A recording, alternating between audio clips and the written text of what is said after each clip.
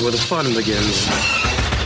A long time ago, in a galaxy far, far away. This is RebelForce Radio. Your source for the Force. Star Wars news and commentary. With Jason Swank and Jimmy Mack. I've seen Star Wars 500 times.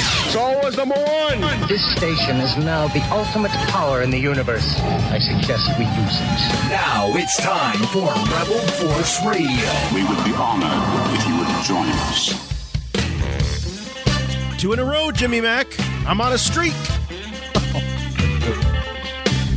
You were saying that I owed you. You were keeping score of all the times that I haven't been around when you needed me. And I'm just here to say 2 in a row. All right?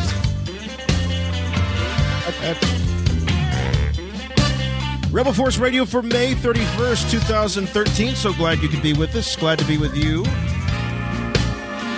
You are in the right place if you want to hear about Star Wars. And we got a great show coming up for you with a couple of very special guests. They'll be joining us here in just a bit. But I have to ask, Jim, the intro on Rebel Force Radio, Star Wars #1, who says that? Who is that? Oh, well, I can tell you it's from a news clip going back to 1999 when Star Wars The Phantom Menace was released. And it's just something I've always had in my sound archives. It's a random fan yelling Star Wars #1 as he emerged from the premiere screening of Episode 1. Star Wars #1! Kind of a fanboys moment, wasn't it? It's a nugget. It's a nugget from the past right there. But, a lot of people want to deride films like the Star Wars prequels, specifically Star Wars Episode 1. But I saved all the coverage from the night that film opened, and people streamed out of that movie theater gushing over that film and just how great it was to be back in that universe, to be seeing characters going through the hero's journey, to be seeing them wielding their lightsabers, fighting exotic aliens and droids, and meeting all these weird new characters and seeing these cool new worlds and the cool technology that surrounded it all. People loved it. They loved the return of Star Wars.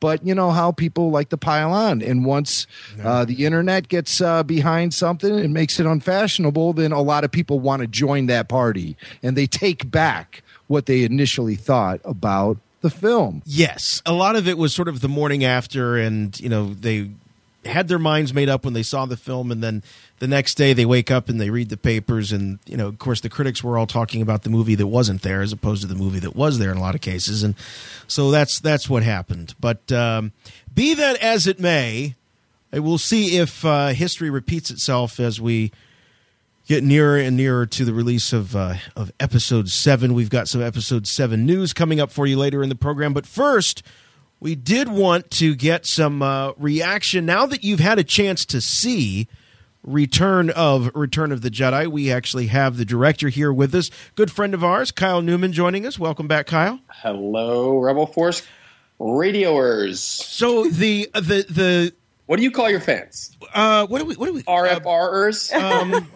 RRers. We call them nuts, insane. Forcers, yeah. Rebels. Rebels. All right, I like that. Oh, Rebels. Yes. Although I don't think that we can Rebels? Actually, I said last week, I don't know that we can claim that, but we'll try. We'll try. But no, the Ewok is out of the bag. People are now able to see your tribute, Kyle, to Return of the Jedi. It's at EW.com. And so now that it's out there for everyone to see, you can actually talk about it. Are you happy with how it turned out? I am beyond happy. I thought we got a great group of people together who really, we did this thing for $0 and not a lot of time. When you're making a movie, you either need time, money, or power, and we didn't have the time or the money, but we did have the power of all these fans coming together to make it happen, to all dedicate a little bit of time, get in front of the camera. And we recorded almost 8 hours of, 18 different fans, celebrity fans talking about Star Wars, musicians, actors, writers, producers, directors.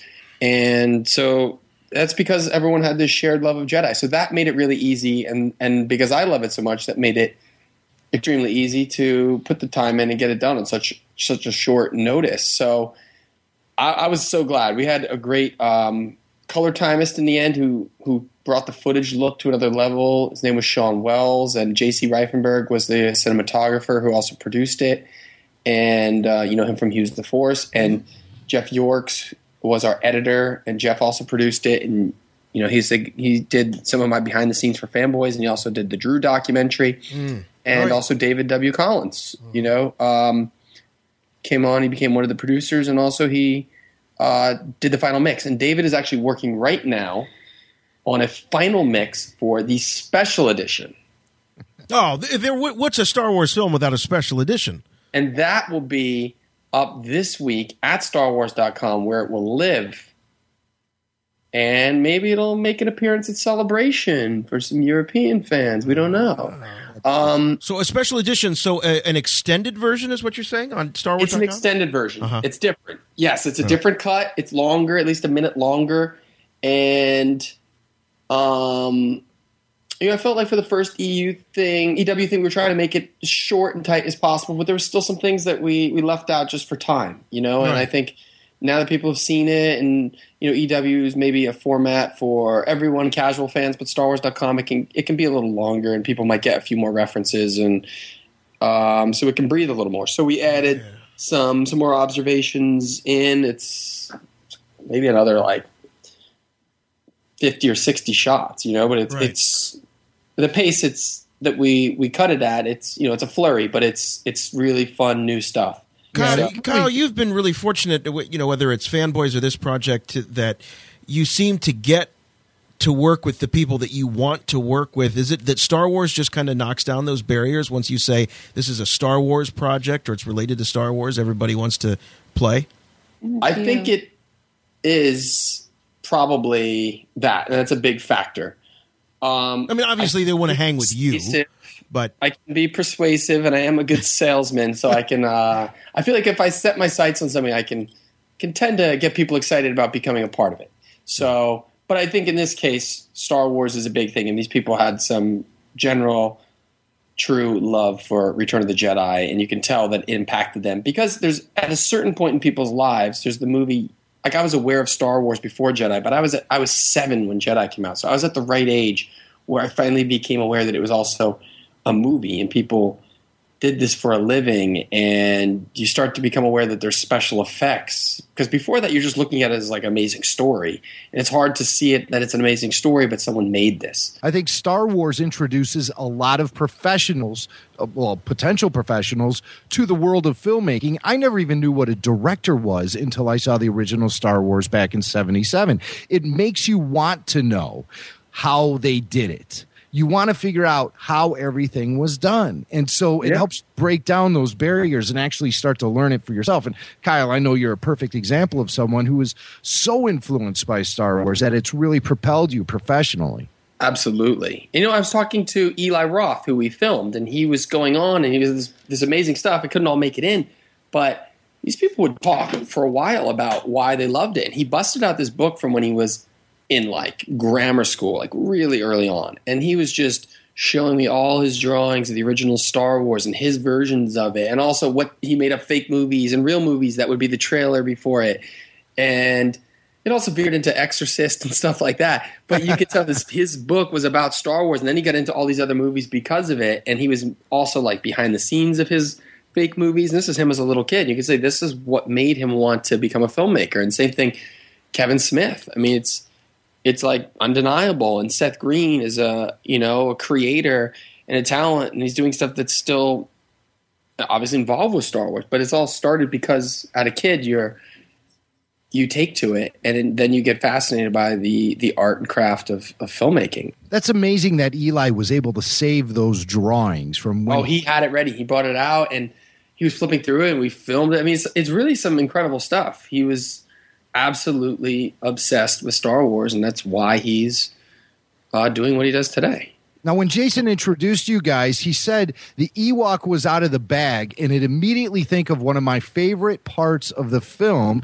And to me, the biggest reveal of the whole thing is Jaime's attitude toward Ewoks. I would have never have guessed, Jaime, that you are anti-Ewok. They're like gross gremlins with loincloths.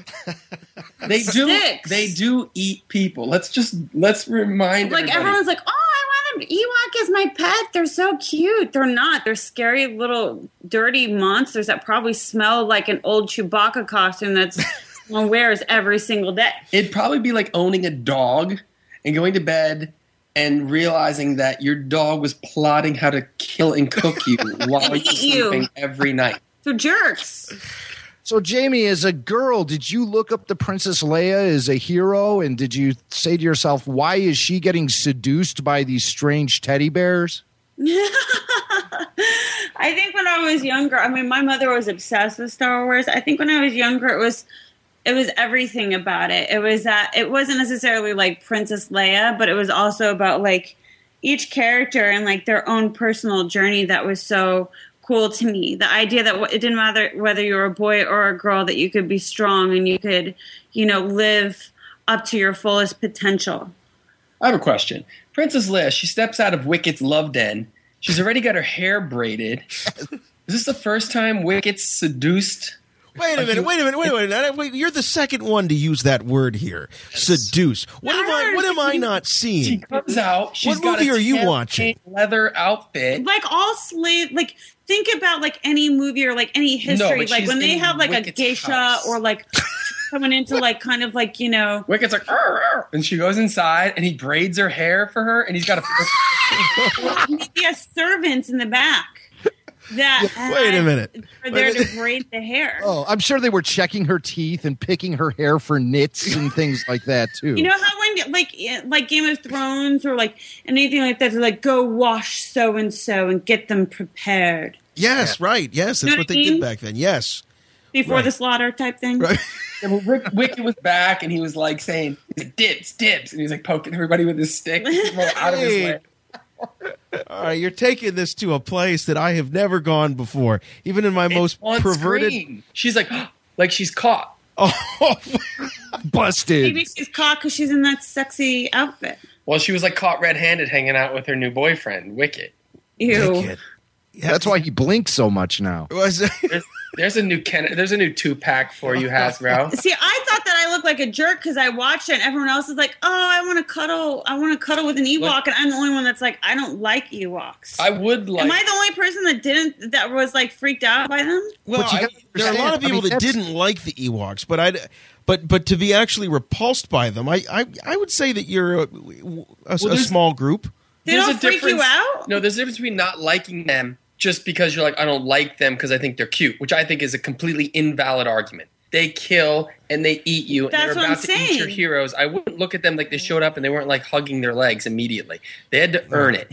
And the second thing is, Leia had to earn it. Is you have to look at it on a story perspective. And Jamie's not saying she dislikes them on a story level. She's just saying that she wouldn't trust one of them in the house. In the house. I want it as a pet.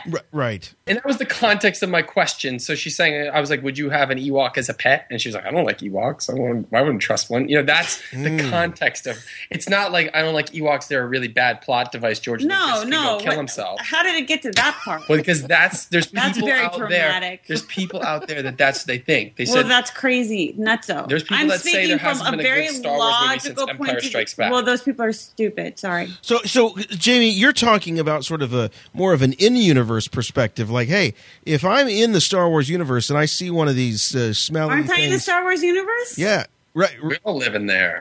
In my brain, I am in the Star Wars universe. So in my brain of being in the Star Wars universe, no, I would not want an Ewok as a pet, as a lover, as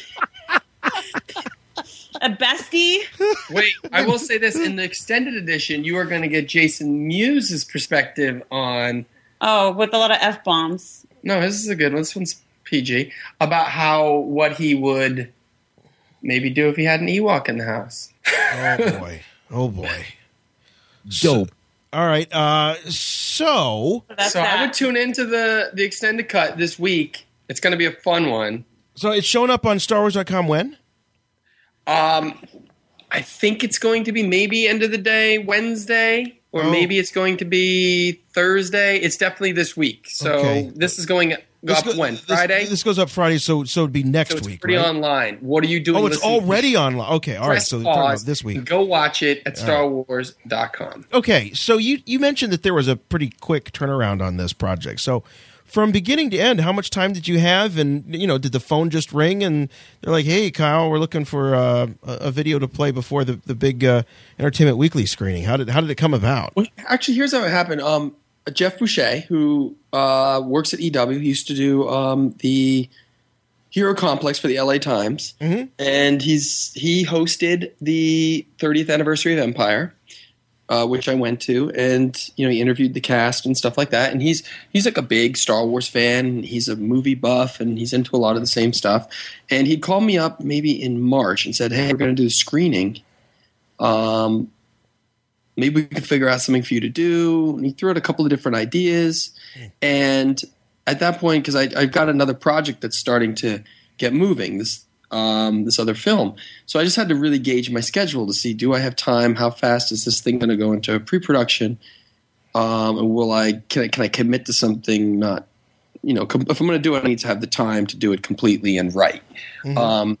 So I was kind of riding the line really tight, and I was like, finally about 10 days before, realized there was enough. I had a window where I could, and it wouldn't impact what else I was doing.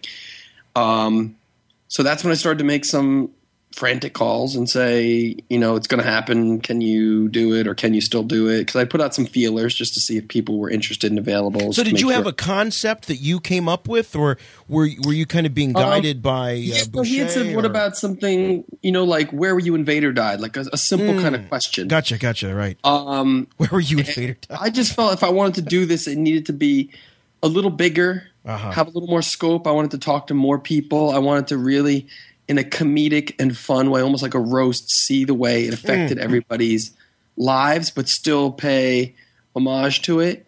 Mm-hmm. So I asked people a lot of similar questions or variations of questions to just kind of find, did people have epiphanies about the same things? Did they experience it the same way, with the similar observations, emotional reactions, and quirky insight into it? And strangely, people had it was almost like rhythms where people would like hit on the same things and go into the same topics. And that's kind of how the narrative, I structured it by what questions I asked, but the narrative took its own shape based on where people really responded to. And those are where we focus, The extended edition has an area with Dagobah, which I thought came out great, but we didn't have time to really finesse it before the final cut was done, that we screened and went online. But we got to put that in for this extended cut. But that was something else people wanted to talk about. But Akbar and Salacious Crumb and the notion of sacrifice and redemption thematically and just also. So these ideas came about kind of organically through talking to these folks? Well, I asked people that these are things that I responded to, and I would ask people once, but I noticed that where I was getting the responses were to not all the questions. There's maybe like 12 questions, and like 8 of them were getting all the same kind of energy and response. Right. They were like that was the crux of everyone's Jedi experience, Akbars and Ewoks and Jabba. And these were also the visually new and intriguing and exciting and memorable stuff that came out of it. And obviously Star Wars has that core, and the Return of the Jedi went back to it just like the other films did, where it's about friendship and it's about growth and ideas of fate and stuff like that. But what we tried to focus on what was exclusive to Return of the Jedi. Was that difficult keeping people focused? Because when you start talking about Star Wars, you kind of it all sort of bleeds together. Was it difficult to kind of keep people focused on Return of the Jedi centric ideas? Well, yeah, we kept going back to it as the line of questioning, and it was always going back to this Jedi centric questioning. But it's hard for people. It all blends together, and people want to naturally talk about how much they love Star Wars and not just, oh, I like this specific thing, but not the rest. It was on an emotional level, on a spiritual level, it's seen as one big story. And, for me, what's interesting is as Return of the Jedi gets maligned for being, it's just a happy ending and Jedi is so dark. And it's just not that It's just not that case. And I think I watch it all the time, and in the back of my head, I start believing what people say about it, and I'm like, oh yeah, it's the third act of that trilogy. It's the happy conclusion. And I have to remind myself, I'm like, no, it's not. Like, I go back to my ideas on it, whereas like Luke says a big F you to his father figures, his mentors. He doesn't listen to anything they say. They give him advice, and again, Obi-Wan and Yoda are wrong. He throws it out the window. He's like, I'm not going to kill him. I'm going to throw my weapon aside, and love is going to defeat him. And he puts complete and utter faith in that and rejects the original Jedi code. He even rejects even Yoda and Obi-Wan have had 20 plus years to meditate on their folly of how they messed up, and they still got it wrong. And Luke is right. Because it's such a serious unbalance of the Force, and here we can see where some ideals of that's brave storytelling. That's bold. That wasn't an easy thing. You could have just had your main character. They say go be this and go put your faith in him. It's about your hero kind of forging his own path, but still in a collision course with his fate. Exactly. And also, what I'm saying here, Kyle, before I lose thought, is that where the prequel trilogy was able to sort of fill in the blanks for us as far as this sort of idea that Yoda and Obi-Wan, two characters that we give hero status to, we put them up on a pedestal, and they seem to be the all-out authority on all things with the Force and whatnot. It's nice that the prequels was able to fill in the blanks a little bit and tell us, yes, they are those people, but their ability to use the Force had diminished. And with the unbalance in the Force and the fact that the dark side was clouding the Jedi's nature to actually tap into the Force, you can see where they started to go down the wrong paths and why you needed someone who was, for lack of a better term, a Force using pure blood like Luke Skywalker to see through the BS and to figure out the right way to go about doing it. So yeah, Yoda and Obi-Wan were wrong from a certain point of view. Yeah, and then on top of it, the other bold decision, which people forget, is that Darth Vader, at that point, before that movie came out, he was the most iconic villain of all time. And what did they choose to do in that movie? They took something they had in their pocket as the scariest villain ever, and they flipped it on its head. And he suddenly became a hero. And that was our first inkling of Anakin and his redemption. And now the greatest villain of all time suddenly we take it secondhand now. It's like nothing. Oh, yeah, he takes up his home and he's good, blah, blah, blah. You took the greatest villain of all time and you made him the return of the Jedi. He's actually the balancer of the Force, not Luke. It was just Luke had love for him. And that's a pretty brave thing to do in 1983. When you've already got the most successful film franchise, you're also going and rethinking the story and reframing how you're supposed to feel about a villain for a generation of kids. It was very bold stuff. And people that reduce it to child fare they're just negligent. It's just a bad assessment of that film, which is a very brave and bold film, in my opinion. Maybe not technically in some ways, photography, stuff like that. Maybe people say it's a little bit simpler, but you can't malign the story of Return of the Jedi. I'd say that some fans take it for granted that when Vader's helmet comes off, boom, pop, he's instantly a good guy. And it's something we've talked a lot about on the show, is when did Anakin Skywalker actually die, as Obi-Wan Kenobi puts it? We know when he was reborn. It was at that moment when he redeemed himself, when he saved his son's life and wiped out the Emperor. We know that's when he is reborn, but when is that point where we can take Obi-Wan literally and say, yes, Anakin Skywalker ceased to exist and become Darth Vader? You have some strong opinions on this, guy. And I've been thinking about this a lot. I know you guys have talked about it on your show. And I think there's actually visual parallels in the two movies, and George does everything in these with these motifs. And there's a scene, obviously, at the end of Return of the Jedi where Anakin redeems himself. And it's a Trinity scene where there's two characters in mid-conflict. Force lightning is even involved. There are two different perspectives on display. And what he does is he gets involved as a third bystander and makes a decision to go a different direction. And he breaks the Emperor's hold on him. And he makes a decision unlocked by Luke. And at that moment, he returns and he becomes a Jedi. He's redeemed himself, and he dies the Jedi, and that's part of the title and the layers of Return of the Jedi. And in his genesis, It's in that scene in Palpatine's office where there are two perspectives. There's the Sith has now finally reared its head, and the figurehead of the Jedi come to police it. And they're head-to-head, and Anakin has to make a decision. And he makes a decision to side with the Emperor and the Sith. Whereas in Return of the Jedi, in that same visually similar scene, he makes a decision to go the different direction. And they parallel each other. And right after that, Anakin collapses on the ground, and he is a blank slate, and he gives himself up emotionally. He's spent. He's been pushed to the brink by both the Emperor and the Jedi, manipulating him, using him for their needs. And he breaks, and he commits himself, and he is anointed. He is on screen. Henceforth, you will be known as the dark side speaks to the Emperor. It's even supported and supplanted in the novelization. And at that point, he becomes Darth Vader. Everything else is a costume change. And I know people want to say it's when he's burned. And that's another layer. That's like another step in his path in the dark side. But the costume itself is a superficial aspect of it. And yes, maybe it burns it into him and it cements it. But he is anointed there, and it's because he makes a decision, and he's redeemed in an equally parallel scene in Return of the Jedi in a similar situation where the two perspectives are head-to-head at their peak, and he has to make a decision. And that's what I think is the two turning points of it.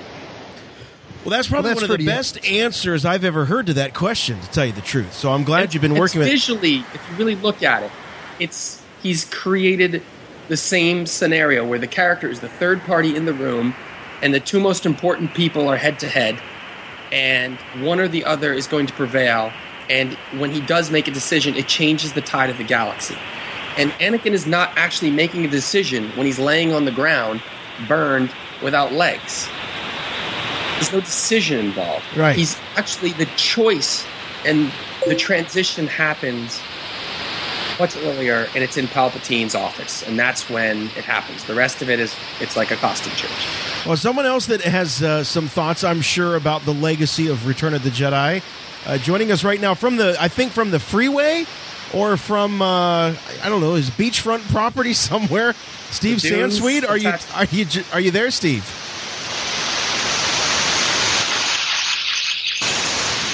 Hello. Okay, I think he's there. Steve, Me. All right. We got a really crummy connection. I'm going to try calling you right back, okay? So stand by. We've got some interference, and we know that a communications interruption can only mean one thing. Steve doesn't know how to use Skype yet. That's what it means. No, I'm kidding. Of course he knows how to use Skype. We're going to try to get him back. Steve wanted. Do you guys like that theory? Love the theory. It's beautiful, and it's now my go-to answer. For sure. It's my answer. That's much better. The storm has subsided, at least. It has. Steve Sansweet joining us, ladies and gentlemen. Welcome back to Rebel Force. Actually, welcome to Rebel Force Radio, Steve. This is your first time on the new show. It's my first time. Oh, a virgin. Yeah, it takes you back, doesn't it? Actually, even though I brought it up, so yes. Yeah. You're the one that brought it up. We're still having a little bit of problem. Steve, are you in your office by chance? Are you on an iPhone with Skype on it? Hello. We're having some technical difficulties. Jimmy Mac, perhaps you might be able to reach Steve, just find out what's going on there. Yeah, that would be splendid. So, Kyle, I got to ask you at the end of the day. Star Wars, obviously, 6 chapters in an incredible saga, and you said that we kind of take for granted Return of the Jedi.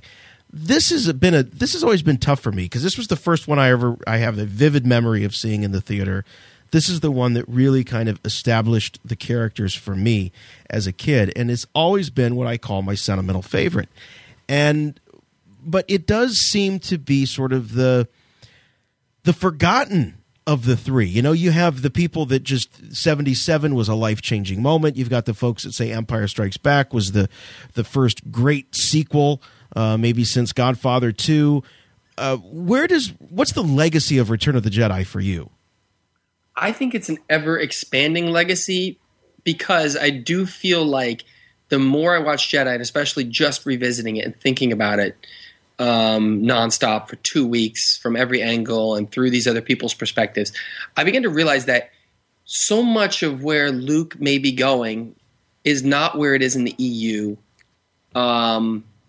Whereas Luke, I don't think he would reset up a Jedi Order knowing the mistakes they made and knowing that even in the final hour, his elders and his mentors, he still had to evolve past them to the next level. He was like Star Child in 2001. He's the next evolution. He wouldn't go back and just start an order. I think he would realize the detriment in that and a lot of the same ideals.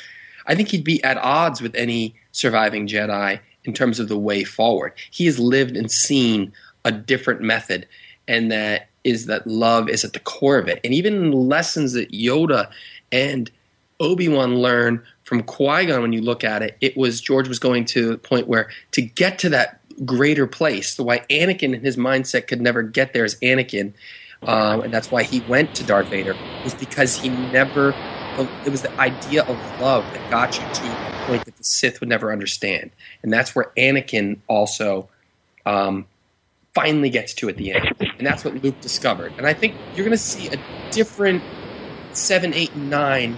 You can't just look to the EU to say that's where 7, 8, and 9 should and will go. Because I think knowing the way George's mind works and people like Lawrence Kasdan being back in it, it's going to go in a place that we're not expecting. And I actually think that Star Wars reclamation, talking about Luke as a kind of character like the Shade, I think that's much more in line with where Luke would exist in the larger picture.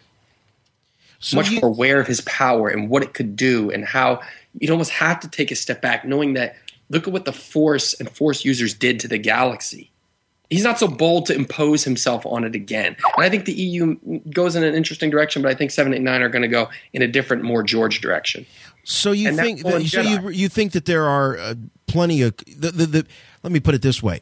You think that the clues that are to be gleaned for the direction that 7, 8, 9 are heading is not going to be found in the EU books, rather, but in the films themselves.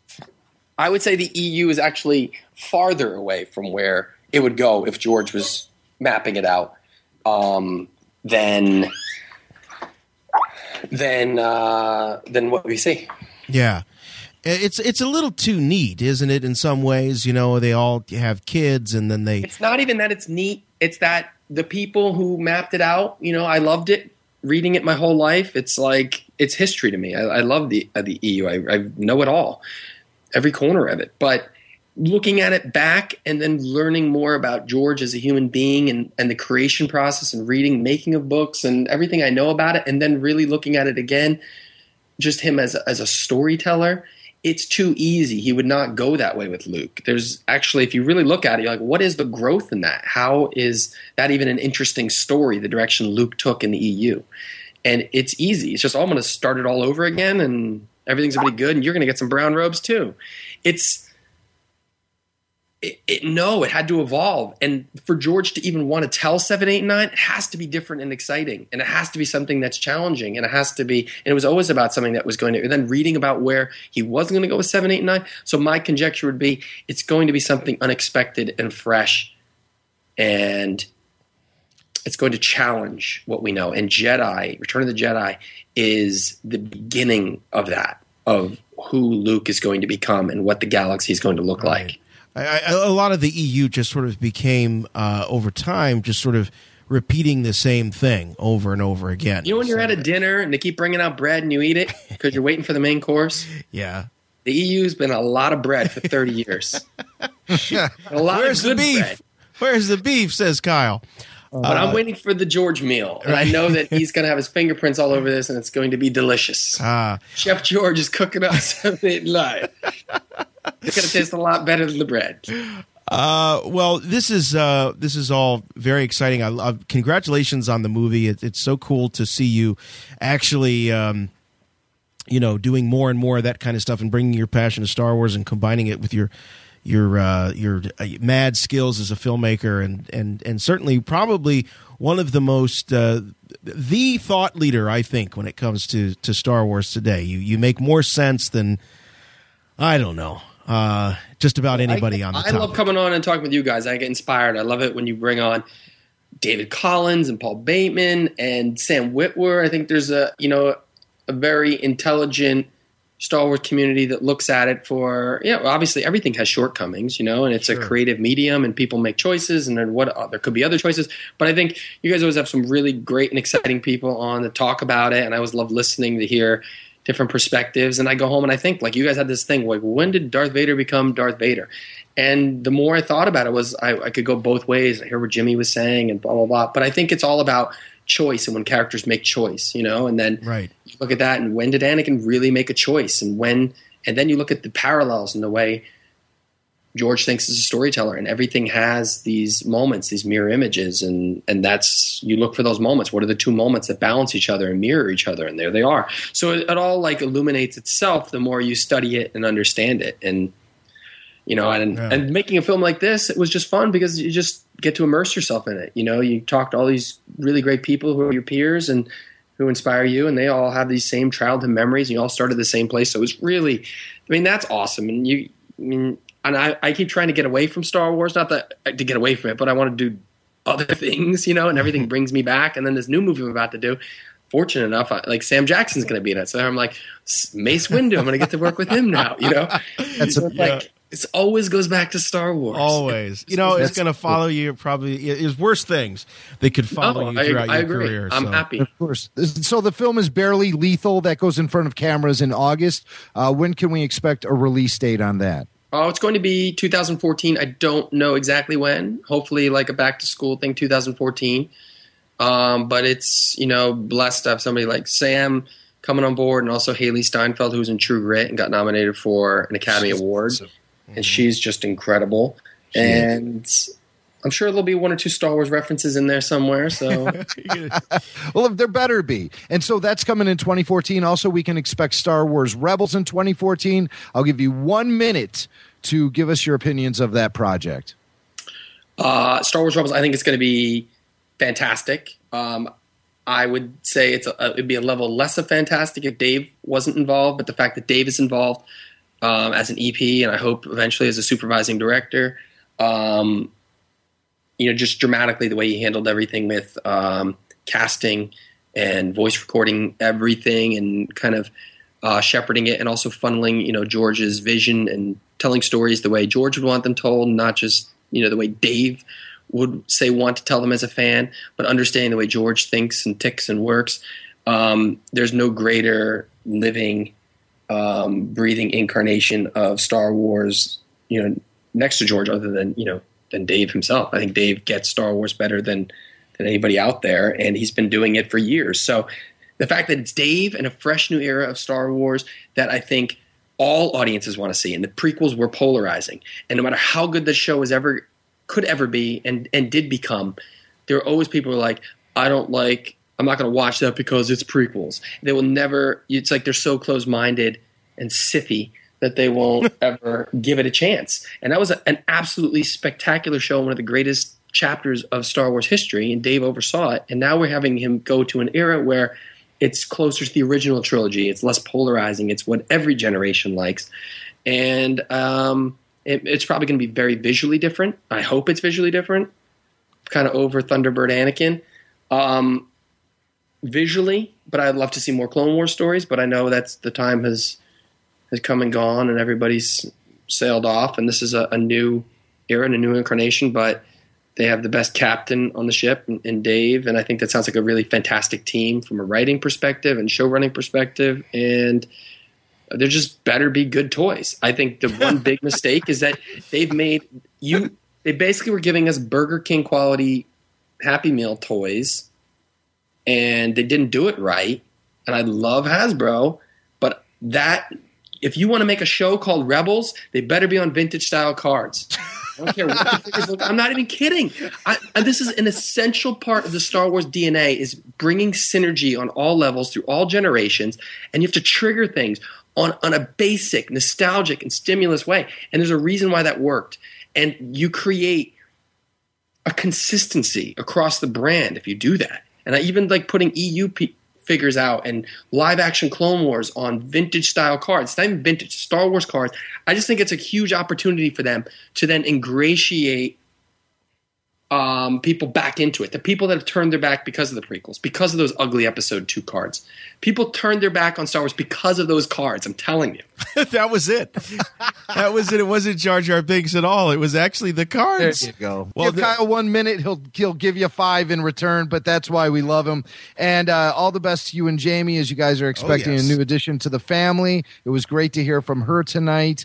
And congrats to both of you on future success with everything you're working on, from Barely Lethal to Return of the Jedi. Jamie just got picked up for the 3rd season of Heart of Dixie. There's so many good things happening with you guys, and now you're bringing in a little fan baby into the family, and so these are very exciting times. We're very happy for you guys. Thank you, guys, and please check out the Return of the Jedi, 30 years and counting, and spread the word about it, because there's no one else is going to see it other than fans sharing it with other fans. So we'll do it. Thank you guys for thank you, Jamie, and thank you for your help too, and your additional audio supervision, and thank you guys for always supporting what I do. It's awesome. Anytime. You're one of the good ones. All right, man. Thanks, guys. All right, Have a good talk night. To you soon. Say hi to Steve. We will. I love Steve. Always great to hear from Kyle Newman, definitely a member of the Rebel Force Radio family. He's been with us for years and years now, and really excited for all the great things that's happening to him and Jamie and their new family. So best of luck to those guys. Absolutely. Well, let's get Steve Sansweet on the phone. Let's get him on the phone. We were talking about the Return of the Jedi, 30 years. We want to get Steve on because he's definitely one that can talk about the legacy of Return of the Jedi and what it meant to him and Star Wars and all of that good stuff. And also, he's got a big appearance coming up at Celebration Europe 2. Going to get to see Rancho Obi-Wan on the road, in the air, on his way to Europe. Steve, are you with us? I am with you, but I hope we don't see it in the air because it's going by boat. by so you're going old school. You're going that's boat. Why I had to pack up. So it may be going by submarine now that I think about it. Right? That would be cool. One of those war surplus submarines. Why don't you just? Thanks. By the end of all this traveling, Steve, you might as well just buy yourself a big boat so you can just sail around the world, make Rancho Obi-Wan mobile. Well, wait a second. We could have like a Rancho Obi-Wan ship to itself, and then we could dock, and people could come aboard the ship to see the museum. This is what I'm saying. Here, a floating museum. I love it. Yes. I love it too. If we could get the cruise in the shape of like a giant sand crawler or something, I don't know how I think with the water. I think they're building a building like that, so it would have to be, sort of like a bongo, maybe a big bongo. Yes, a big giant bong.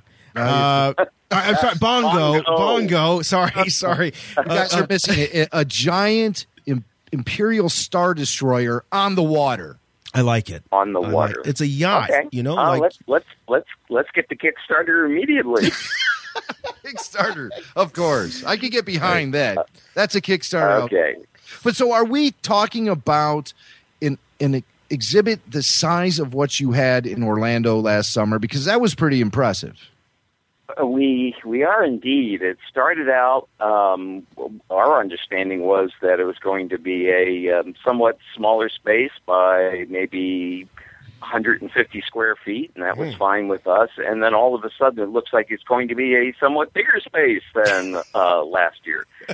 But it's going to be a very different display. There will be some of the same items there, but these things are all individually curated depending on where we're going and what the kinds of interests are. And we wanted it to be more international in scope and sort of remind people what was around in their countries or neighboring countries. And, still a lot of vintage stuff, but, my special touch is fan-made items and wonderful art and things like that. So, We have very carefully sort of looked over the list of the last time, and, we're already packed and we're someplace.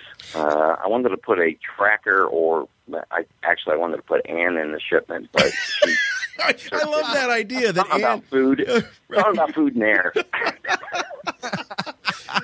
Ann stuck in one of the boxes making regular cell phone calls to Steve.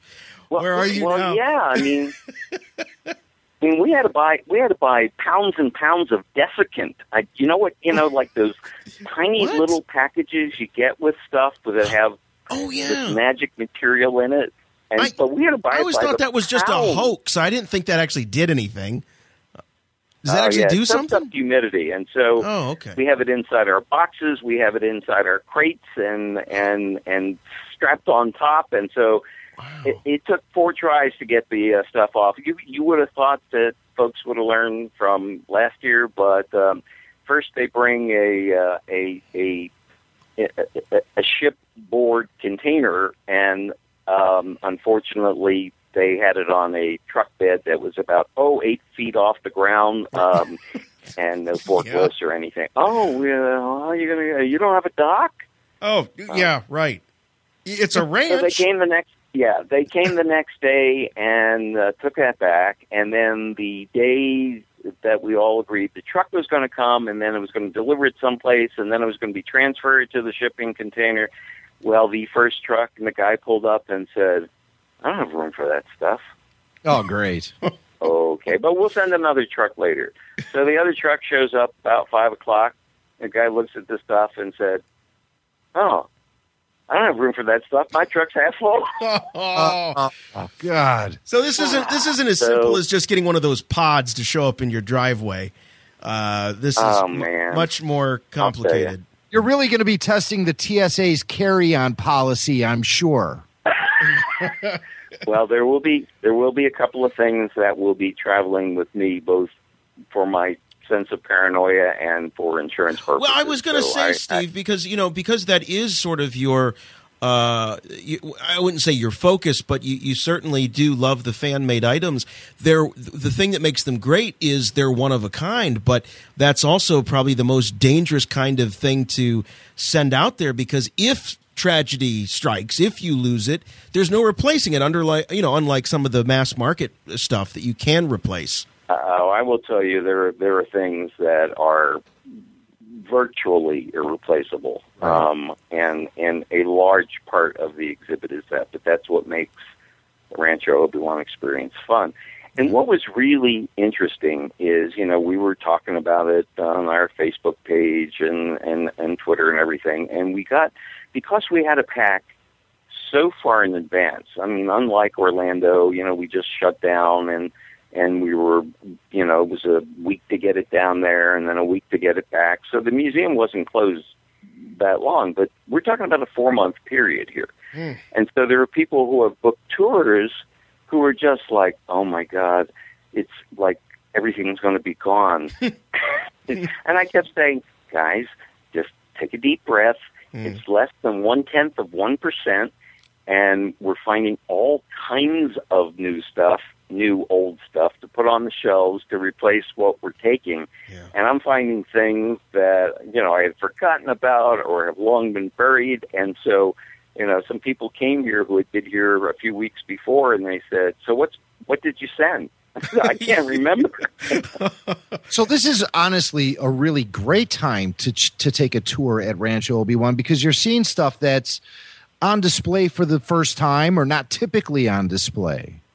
Right, yeah. And it's going to be interesting when we get the stuff back, because, there's some stuff I put out now that I really love. And so we're gonna mix and match with some of the old stuff and some of the new stuff. Now, one type of item we didn't bring along this time was anything electronic, even though obviously there are transformers, step-up transformers in Germany, because they're on 240 volts and we're on 120 here in the U.S.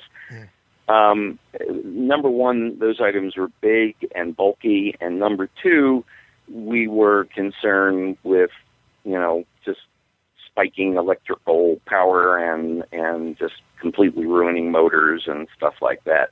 As Han Solo once famously said, we don't want to have a burnout. Didn't he say that? I think that's what was happening a little while ago when we tried to Skype this call. Either that or Kyle Newman was sucking up the entire bandwidth of the internet. Yeah, it's probably the latter. Actually, I think he might have been.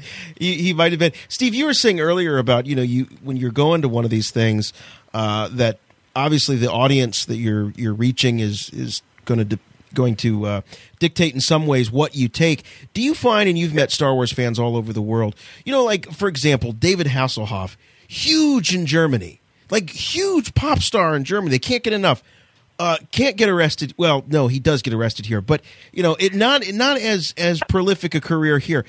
Are there certain Star Wars characters that really resonate in other countries that, we in America one thing I have found is that there is a much greater popularity in certain countries for things like the vintage droids and Ewoks animation and thus items that were made at that time. I mean, we know the droids and Ewoks cartoons just, they were sort of a passing fancy in the U.S., and droids was on for one season, Ewoks on for two, and there was some merchandise, but not a whole lot. But it's different, and especially in Germany, they came out with all kinds of cool stuff, and there's a lot of interest in that, just like Germany was one of the only places that actually translated Power of the Force in the vintage packaging, the Kraft der Macht, and people are fascinated with that stuff. Yeah. And so, I made sure that we're taking a bunch of those things along, and my proto mold of Warwick, since that Warrock, W-A-R-O-K, the Ewok, because that is the Star-Tot metal piece that I am sponsoring for Celebration Europe. So, we want things to tie together, and we want there to be a story, and this is more of a story of, oh my goodness, look at, all the countries and the action figures in the different packages, and still, the both versions of the missile firing Boba Fett, and cool, just a lot of cool things, but a really good mix, and really sort of aimed at more of an international audience, which is not to say we didn't get a lot of international fans in Orlando, but you're going to get people who really can't travel to the U.S. very often or at all. A lot of Eastern Europe has become really a hotbed of Star Wars fandom in the last 5 to 10 years, and yet because of the economies and the levels of wages and things like that, it's much more difficult to travel here for those folks. Have you ever traveled Germany looking for Star Wars memorabilia for your museum? I've been going to Germany a lot since before I joined Lucasfilm and attending JediCon, which is the official convention put on by the last remaining official fan club in the world in Germany. And those guys have done a tremendous job. And so the dealers' rooms have always had lots of really cool vintage German material, and I have certainly taken advantage of that. And I expect we're going to see a bustling dealers room there with, and I know because I've been vetting the dealers list of dealers from all over Europe, and they're going to bring out their best stuff, and it's even to look at the stuff is going to be really cool for me if I can break away from the booth at all. Steve, outside of the U.S., is there a particular global or world market that you've always really had an affinity for their brand, I guess you could say, of Star Wars merchandise? Well, I guess the most consistently different merchandise and unique merchandise is Japan. Yeah. And there are a couple of reasons. I mean, the design ethic in Japan, because toys have been popular for older people in Japan way longer than, way before toys as a mass collectible caught on in the U.S. There were people collecting the vintage Japanese robots and Gadaikins and all that cool stuff. And the design ethic is different. And the quantity produced is far different. And they have learned to make a quantity that suffices for Japan.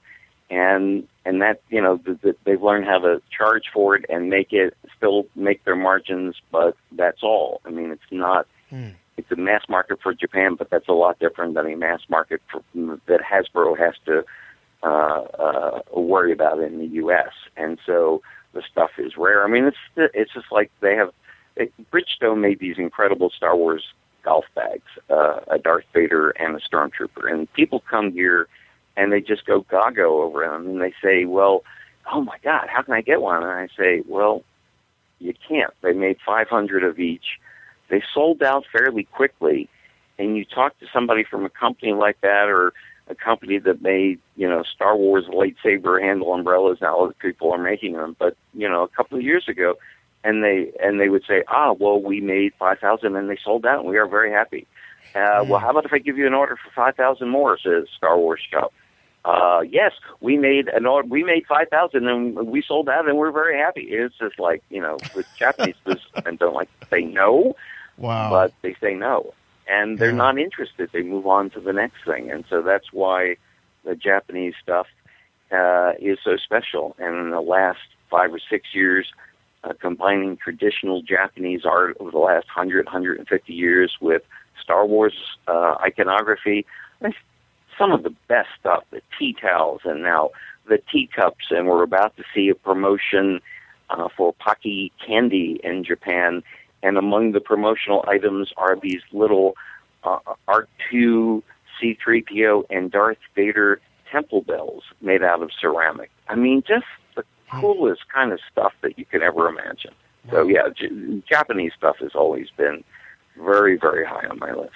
Absolutely. Now, let's talk about, to change directions here, let's talk about the future of the Star Wars franchise, specifically the news revealed last week to us that Dave Filoni and crew are working on a new animated series called Star Wars Rebels that will be focusing in on the dark times between episodes 3 and 4. Tell us what you thought when you heard about the news and what you want to see this series cover as far as adventures from that era.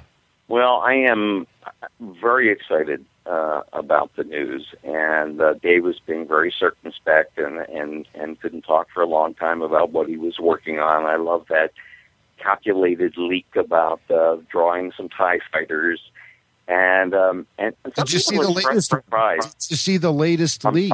Yeah, there's a new one he just released today.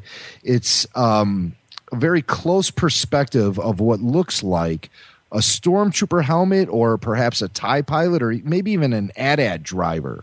Just a sketch he did on some dry whiteboard, and it's just, he says, something to go with the TIE fighter sketches I released. So it leads me to believe it could be a TIE pilot, but it's a very close perspective. And I think they're going to be teasing it until they're ready to air it, which is great. And I think the teases will be broader and broader as they get closer and closer. And I'm hoping that we see something, or they talk about something at Celebration. Although I think it would be a little early to show footage, but who knows? They've got some great people working on it. Some of Dave's core team, some new people, and I think that there were some people who were surprised, and they said, well, we thought that this was going to be a series that was going to lead up to Episode 7, like the Tartakovsky Clone Wars led up to Episode 3 with Grievous. Well, in effect, it is, because there's a whole generation out there that loves Star Wars because of the Clone Wars animation, Star Wars The Clone Wars, but really isn't that up to date on Darth Vader or Luke Skywalker or Han or some of the backstory. And what a perfect way to introduce those core characters in an animated fashion, in something that's all new, with all new stories that adds a little dimension and depth to that period that George has always said, let's keep clear of that, because we'll play in that area someday, and this is the someday. So that makes me very excited about. I wonder what kind of core characters can be featured when you consider the core characters are either dead or very young, like Luke and Leia, and Han Solo, for that matter. Well, we don't know. We don't know exactly when in the period between episodes 3 and 4 the series takes place. Well, this is true. Yeah, Jimmy Mac. It could be 6 months. And I'm jumping. You don't know. And we know. I mean, it's a big period, and also they can start in one decade and jump to another. I mean, I really haven't the faintest idea, and I don't want to be spoiled. So I'm not even trying to find out. Not that I could break through that stone-faced barrier of Mr. Filoni. When he's hiding something, he's hiding it. And he just takes this particular delight in knowing that he knows stuff that we can't know. It's almost sadistic the way he enjoys withholding information. Maybe just dangling. You see that little smile on his face. It's not a smirk, but it's a smile.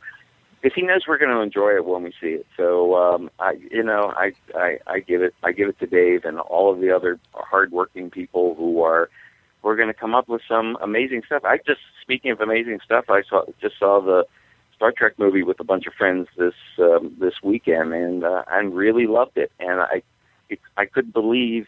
I thought, wait a second, it's over already? What was this? Just like a 40-minute movie? It moved so fast for me, and I truly found it a very engaging movie. Some of the people in our group weren't nearly as crazy about it. Ann and I loved it, and we thought it was great. Sounds like the real Star Trek fans are the ones maybe having a little hard time with it. Steve, you're there as a dyed-in-the-wool Star Wars fan, and that seems to be the trend. I'm seeing people that I think you're right. Yeah. So it's just like the start of the anti-Star Wars fan really began with Return of the Jedi, and all of a sudden it became cool to hate Ewoks, and this is just too juvenile. And I really love Jedi. I still love Jedi. I love, I'm a firm Ewok supporter from way back. Hell, I dressed as one at Celebration 4. So,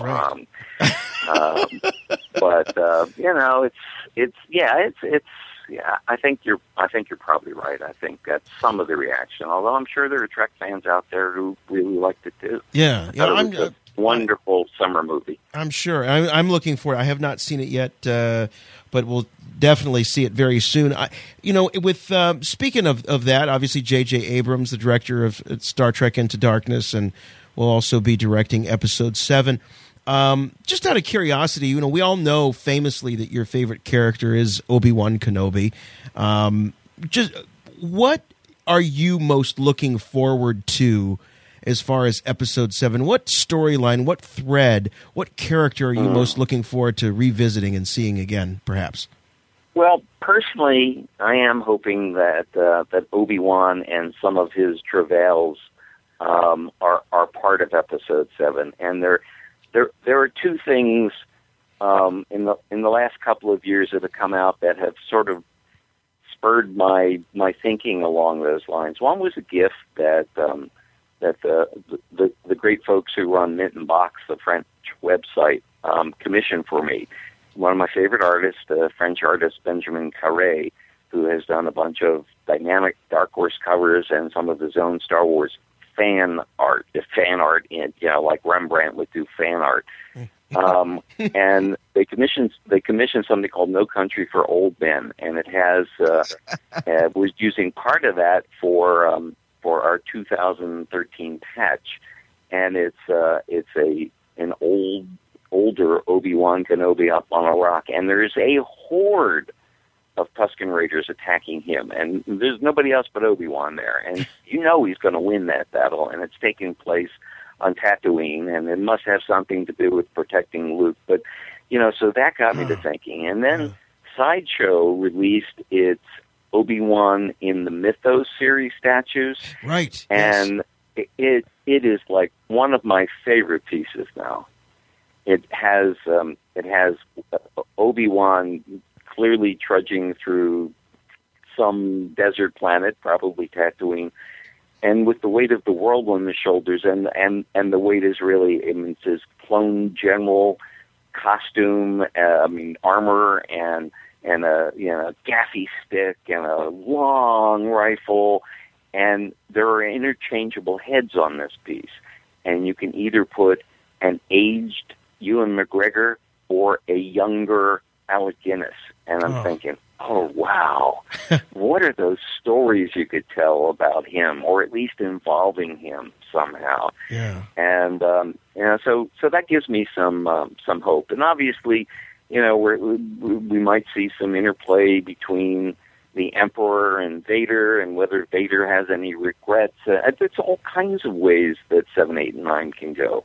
And, if in fact, Carrie, Mark, and Harrison are in this at the beginning, at least, or through the movie, it's clearly to sort of lead us into the next generation of characters. So, I'm just buzzed. I'm looking forward to seeing what they come up with and what the story is and how they carry it out. Is it hard for you, Steve, at all to, or are you relieved to not be there day to day in an official capacity with all the excitement, all the buzz? Are you comfortable just saying, you know what, it's another time now, and it's for other folks to handle? And are you enjoying where you are now? I am very comfortable with that. I had my fun. I always thought it would be amazing to be behind the scenes when George was making the original trilogy, and instead I got to be there when George was making the second trilogy, and that was just an amazing time. And now it's on to the next generation, and a couple of people that I helped to bring to Lucasfilm. So I'm like Pablo and Mary Franklin running events, and so I'm pleased about that too.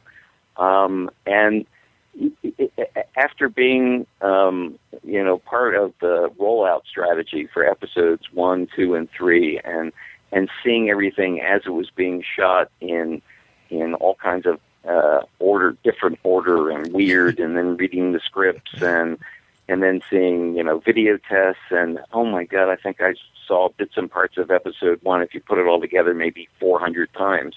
And the way I saw it, it was like, what the heck is all of this? But yeah. It was a great experience, and now somebody else is going to have that experience. Other people are going to have. So you're looking forward to being able to go to the theater and seeing a new Star Wars movie, kind of unfettered in a way. I am. George says the same thing. Yeah, I mean, he's looking forward to going in the theater and seeing a Star Wars movie that he didn't have to, break his back and worry and drive himself crazy making. Right. So I think that's true for a lot of folks. Any talk of bringing back your big role from Star Wars Episode 1, the Naboo Courier? Is there any talk about bringing that one back for the sequels? Naboo Courier? Wait a second. Has that leaked? Yeah, did you hear that that's one of the spinoff movies? Because if you did, you shouldn't say anything. I read it on the Rancho Obi-Wan blog, Steve. I think it was one of those planned leaks. It's going to be a standalone. That's one of the standalone movies, man. You heard it here first. Right. Naboo Courier, the return of the... Wait a second, is it Return or Revenge of the Naboo Courier? I can't remember. What it needs to be is it needs to be all you guys that had the cameos. It needs to be you and Bullock and Ahmed and everybody was in that the bar there. Dan Madsen. Episode 2. Dan Madsen, of course. Dan Madsen. Just do it. Pablo. That's right. Was Pablo in it? Yeah, he was in Pablo was in episode 3. Yeah, in the opera box sequence, you can see Pablo in the background. I never knew that. Yeah, so and all the ILM folks. Oh my God! Yeah, so there you go. There's a movie right there. There's a Rick movie. and Ben and George, his kids. Right. There you go. So we're looking forward to the new Star Wars films, but let's look back as we celebrate the 30th anniversary of Return of the Jedi. You just admitted moments ago that you love Ewoks, and that is not an admission. That is a statement of fact. By saying it's an admission, it sounds like it's something to be embarrassed about. I've loved Ewoks from the start, and I love them today, and nothing shall change that. Did you hear that Jaime King, the lovely Jaime King, is a little creeped out by Ewoks?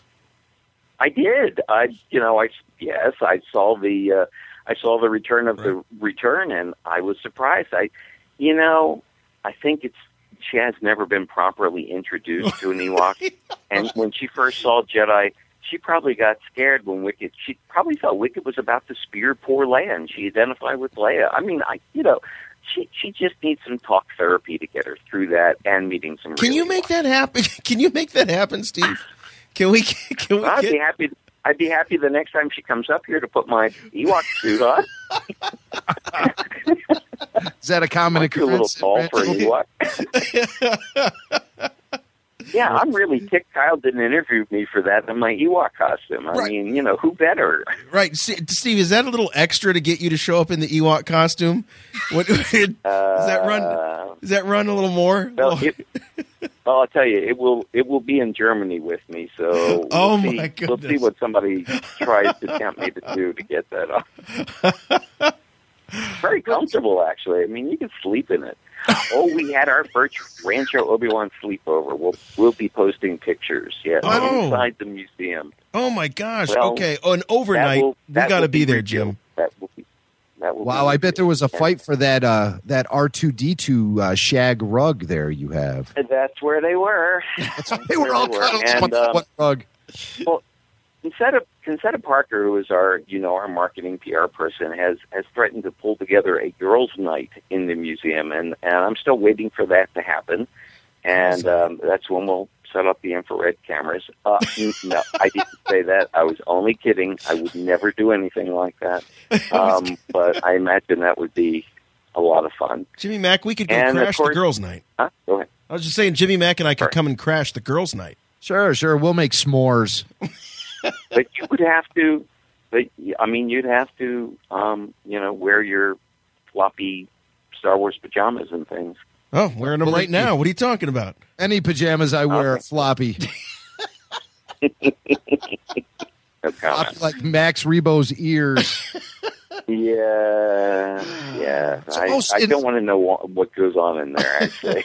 So what happened? You guys had a flood in one of the storage rooms? I mean, that must have been a disaster. We had a flood in actually the European-style hot water heater. It was installed improperly 8-10 years ago, and finally one of the plastic or polyethylene pipes just burst, so it wasn't like coming out from the bottom. It was spewing all over the garage, where we temporarily had bought. Somebody said, here's a hint, don't put things on the floor. Well, no, we don't put things on the floor, but temporarily, just because we were moving things around, we had all of our boxes of mostly dupes of books and paper items.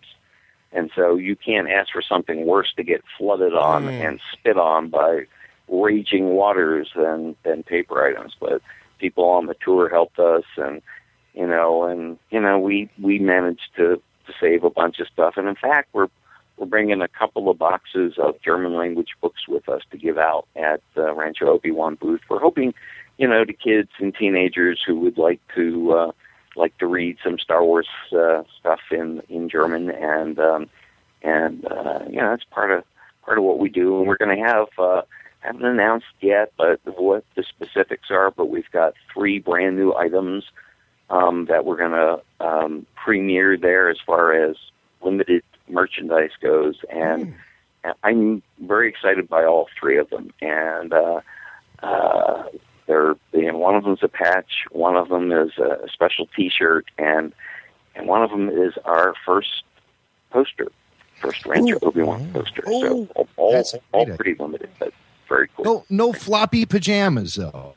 No floppy pajamas. We'll let the licensees sell those. Thank you. Okay. Yeah, well, that's great. And we've had an exciting time here. I mean, we have taped a show for the Disney XD channel with Joey Fatone, who is a huge Star Wars fan, and what a delightful time we had with that. And as soon as we get some details as to when that's going to run, Joey does a show on a Disney cable network called Live Well, and it's My Family Recipe Rocks. And he was asked to do a sort of a crossover show for Disney XD, which is, sort of aimed at like 8 to 14 plus, mostly boys, and was told, here's a list of our premier brands, pick one. And of course he sees Star Wars and tells his producer, call Sansweet. And 3 weeks notice, and it was just wonderful. And Ann is cooking in the kitchen, making some Star Wars recipes some of which she got from the Star Wars cookbooks, and some of which she modified severely from the Star Wars cookbooks after we had some taste tests. And so her recipes will be posted, and we're looking forward to that. She was a natural on tape, so I think that's going to be great. And this week we have another taping crew coming for a very, very special project that we will be able to reveal in the fall. And we've got just lots of great stuff happening. We've had tours from people from all over the world continuing, and our groups are getting bigger. We're taking 2, 3, 4 different groups on a single tour, and people are getting along fine and meeting people from all over the world. So it's pretty cool. When is Rancho Obi-Wan going to get a reality series of its own? That's what I want to see. Now you're talking. Yeah. Oh, he's quiet. Uh-oh. Yeah. He's not saying anything. Yeah. Let's just say that that you're not the only one who is thinking along those lines. Oh, okay. All right. Well, we'll leave it at that. Yeah? Yeah, the problem right now, of course, is just person power. I mean, it's basically we have a lot of wonderful volunteers and people who are helping inventory and people who are doing other things. But it's basically Ann Newman and myself and Concetta and doing the marketing and the PR. And we're really at a stage where to grow to the next level, we certainly could justify having another full-time person, but we just don't have the kind of resources at this stage to do that. So, we need to take some time and try to raise some foundation money and get some grants and things of that nature. And I think with, all the Star Wars fervor and fever growing by leaps and bounds, I'm hoping that we can make that happen. And we have all sorts of dreams and plans, and all of which are premature right now. But just let's say we're not thinking small. Oh, sounds great. And Steve, thank you so much for taking the time out and joining us on the program. Best of luck with everything in Celebration Europe 2 coming up in July. Very exciting. Thank you. Are you either of you guys going? Actually, I'm actually in one of your crates right now doing this show. So I'm, and everything's fine. Oh my God, I have a bad feeling about this. Wait, I was saying, wait till Sansweet uncrates me. In the dock. Right puts you on display. You look so thin, Jimmy. But no, Jason, you have shriveled to nothing. Well, it's those packing peanuts. They suck up all the moisture. No, it's the dessicant. The dessicant. Totally dry you out. But anyway, no, I'm alas, no, I will not be able to go. And I don't know. Jimmy Mack, you just never know where he's going to show up. So I'm not going to say no to Jimmy Mack. You never know. Things could happen. But, man, well, thank you so much, Steve, and best of luck to you. And we'd love, if we don't talk to you before, we definitely want to catch up with you after Celebration Europe 2 and kind of break down all the news with you. Sounds great, guys. You two take care. All right, Steve. Later. Okay. All right. Bye. Bye-bye. Oh, the legend. Well, there's few Star Wars legends that we can talk to, and Steve Sansweet is certainly one of them. So great, always to chat with him. And Jim, it sounds like, as he says, they're not thinking small there at Rancho Obi-Wan. Well, that's good because Star Wars is just going to be exploding here in the next couple of years. And I imagine things going on out there in Petaluma, California at Rancho Obi-Wan is going to be exploding just as well. You really owe it to yourself. Jason, we got to get you out there. I know. Well, the big draw now for me is the sleepover. So all of us in our footy pajamas on the big R2 shag rug. That sounds like a good time. I have good news for you, my lord. That's good news. Come closer, I have good news. All right, Star Trek Into Darkness and Star Wars Episode 7 director. Can't believe we're saying that. Star Trek and Star Wars director, J.J. Abrams. I don't like it. Let me just go on the record right now and say I don't like it. I don't like my Trek and my Wars combining like they are right now. I don't like people jumping to conclusions that this new Star Trek film is a must-see for Star Wars fans. I don't. We talk about the wars on this show. So, as just a sort of a social experiment this week on Facebook, I put up the very simple post, Wars, > Trek. Just to put my toe in the water. Because let me tell you, ladies and gentlemen, I am a fan of Star Trek. I have diverse tastes and likes and interests, and Star Trek is one of them. But this show, we talk about the wars. And let it be known to anyone listening to the show, I will always consider Star Wars to be superior to Star Trek. That does not mean I don't like Star Trek. That does not mean I'm not a fan of Star Trek. There's just about everything in the world I can put after that greater than sign. Or I should say less than sign, depending on how you look at it from a certain point of view. But there are a lot of things I can put there, and Star Wars will always be superior to that, in my opinion. But by making that statement and by reading your feedback, and you got to see the feedback, Jason, because it's phenomenal. We got about 80 comments on the single post. No explanation. The bottom line is I was just getting fed up of people saying, you got to talk about this new Star Trek film. Well, guess what, ladies and gentlemen? I haven't seen the new Star Trek film.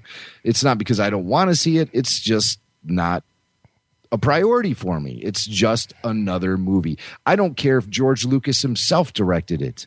I am not going to be looking at this new Star Trek film and considering how it's going to impact the future of Star Wars. To me, that is sacrilegious, and it's borderline obscene to be thinking in that way. Like I said, I don't even care if George Lucas himself was in it and Harrison Ford was Captain Kirk in the next Star Trek. I am not going to be comparing the two because I just think it's silly. Just because JJ's in charge of it. And I know JJ will be bringing a lot of the crew that worked on this Star Trek film with him to work on the new Star Wars film.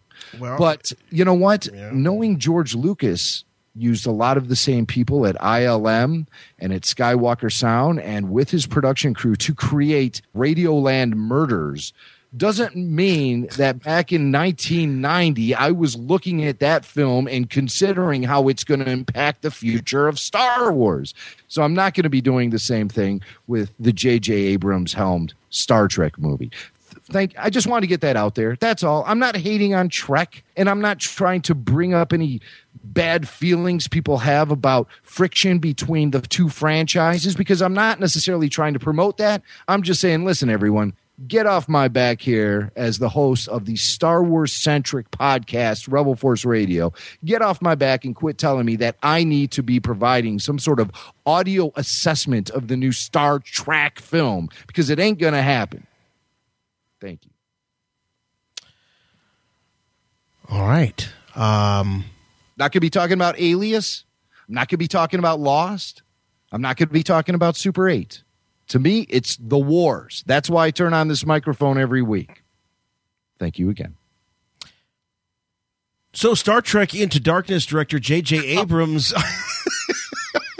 Do you not hear what I say? Making the rounds included a stop on Conan O'Brien in his show, and made some promises to Conan. So many things that I obviously love about your work, but one of the things you do that you have a real sense of fun and mischief in the work that you create, and you're always putting little hidden things in your movies and your projects that give you joy. Well, it's a kind of like in-joke thing with the people with whom I work. It's sort of like hiding, R2-D2 is hidden in this movie, and there's this beverage called Slusho that we created that's in all the movies we do. There's just all these stupid little things that if you care to look for it, you'll find them. It's kind of like, remember, Nina, when the caricature artist, Hirschfeld. His daughter's name would be hidden. It was just one of those things that if you knew to look for it, you'd find them. Yeah, it's and Slusho. It's a slushy drink that you put into. It's just nothing. It was in the nothing. show. It's just the show Alias. We had it in the first episode, and for some weird reason, we've been hiding it. Thank you. We've been hiding it in stuff. But I love that. Those are the kind of things that make you happy. You put them in. Like, for example, years ago when I wrote for The Simpsons, I put Jub Jub into a Simpsons episode. Oh, yeah. And so I know that if I ask you, because we're very close, I think you're closer to me than anyone in the world, I know that if I ask you, you'll put Jub Jub into a Star Wars movie. I know you'll get it in somehow. I know that you'll promise. That's going to happen? Yeah, sure.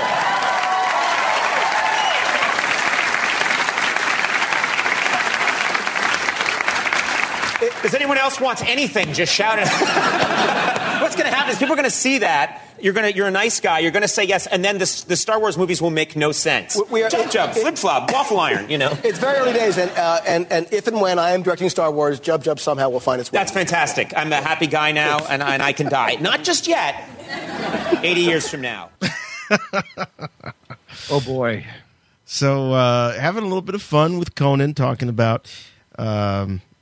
If and when he directs Star Wars. Is he backpedaling here? Well, I didn't get that. He said if and when. I heard the if. I heard that. I don't know what that little bit of trickery was, but my question is this. What the hell is a Jub Jub? I don't know. I was going to ask you. Damn it. Well, okay. Wait a minute. Who's the Simpsons expert? Is it Michael or Dylan?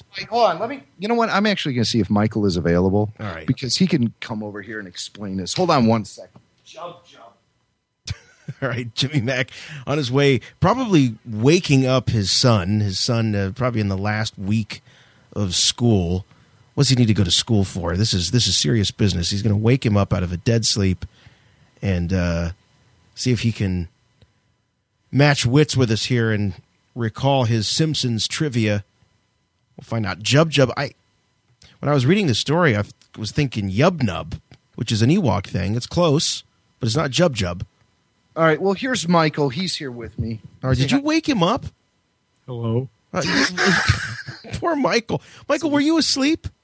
No, I was not asleep. Okay. All right. You have school this week, though, right? My last day is tomorrow. He graduates from the 8th grade tomorrow. I got a real problem. Can I just say, I have a real problem. No offense, Michael, but I have a real problem with these graduations. I've got a friend who is missing work tomorrow because her daughter is graduating kindergarten. Wait, this is the biggest scam perpetrated on parents. What do you got to do for this junior high graduation? You got to throw a party? What's going on? You haven't accomplished anything. You merely obeyed the law. That's what you've done.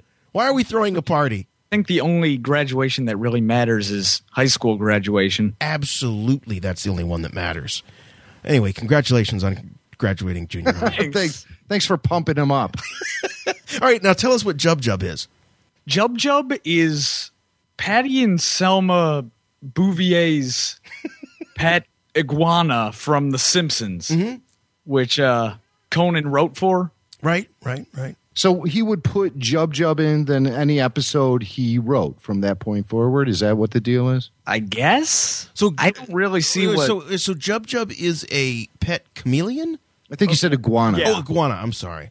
Iguana. See, he learned something in those 8 years he was going to school, which you think that it shouldn't be celebrated in any way, shape, or form. Well, just saying you don't deserve a pat on the back for obeying the law and going to school.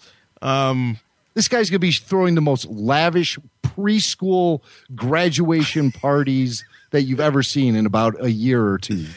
No. What do you think of that? No, I'm not going to do that. All right, so Jub Jub is the pet iguana of Marge's sisters. Mm-hmm. Okay. All right. So did you hear that J.J. Abrams has promised Conan that Jub Jub will make an appearance in a future Star Wars film? Oh, boy. Yeah, what do you think about that? Does Jub Jub talk, or does he just sit there and look like an iguana? Sits there and looks like an iguana. Okay. Well, there you go. That's mixing canons. I would say it's mixing canons. What's going to happen? Are he and Bosk and this Jub Jub iguana going to, run off together? What's going to happen? I think that Hondo Wanaka and Duffman might have a couple of adventures in a future Star Wars film. And Duffman. Well, see, that's what I'm afraid of. That's the direction we're heading in. Thank you very much. Dangerous. Thank you, Michael. Go back to bed. And congratulations on your parents making sure you go to school every day. Or perhaps we might be in a situation where Itchy and Scratchy are hanging out in the Mos Eisley Cantina. I mean, it's just endless, the amount of different directions you can go in. But I get really frightened by that type of talk, wanting to put some sort of Slurpee drink into a Star Wars film, or a sideshow character from The Simpsons. Not Sideshow Bob either, but a lizard from The Simpsons and a Slurpee. I don't know. Right? No, I hear you.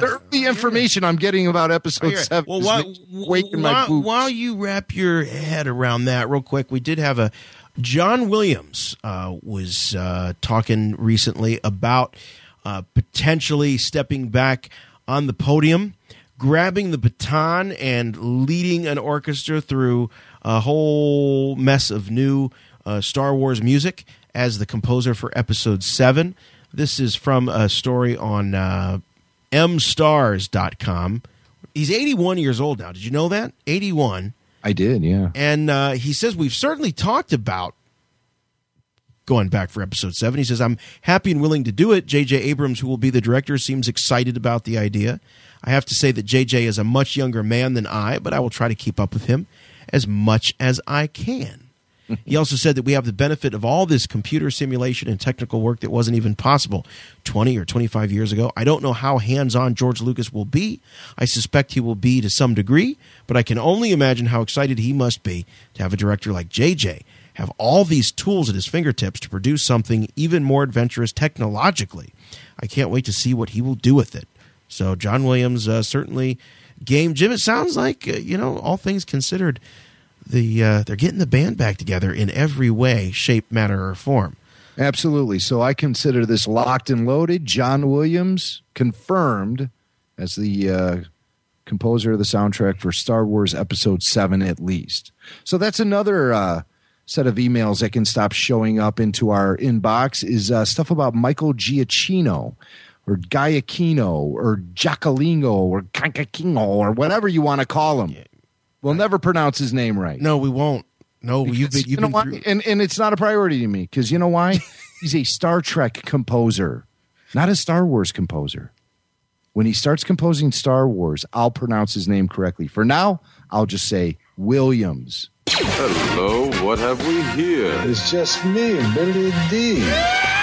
And don't mess this up, man. Be smooth. Lando's right. Billy D. Sorry, baby. It's just business. Why, you slimy, double-crossing, no-good swindler. Works every time. And Lando Calrissian is forever. All right, I'm really upset about this. When I saw that this was the Billy D quote of the week, I realized that I missed something. No, you didn't miss it. This is great because we're recording this show on Tuesday night, May 28th.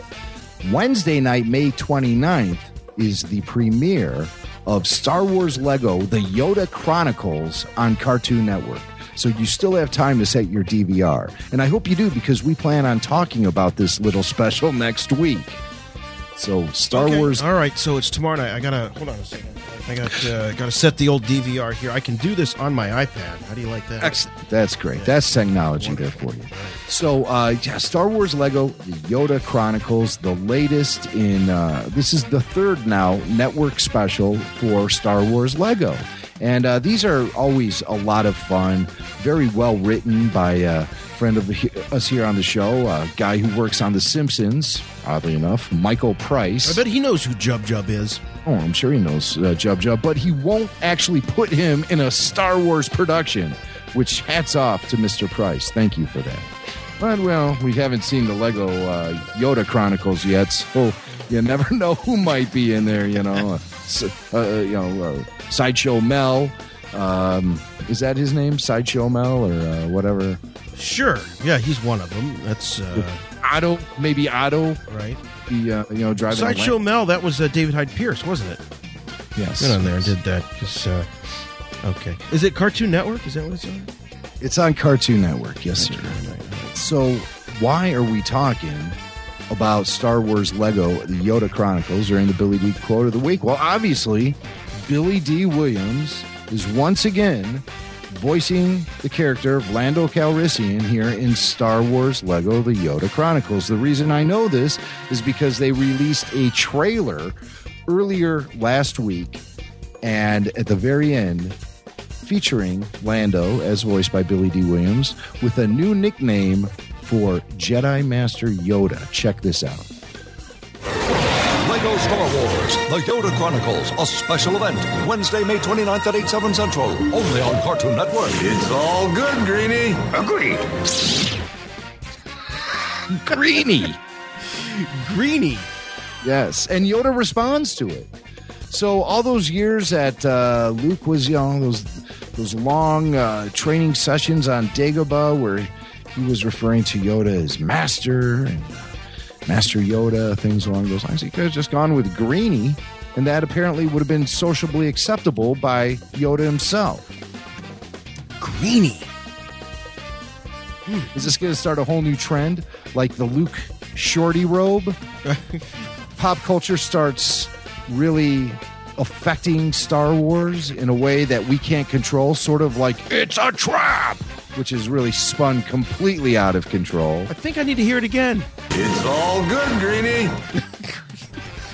It's all good. At first, I thought he was saying Grady, like a little homage to Sanford and Son there, but not Grady, Greenie, not Granny, Greenie. There you go, Billy D. It's all good, Greenie. Nice.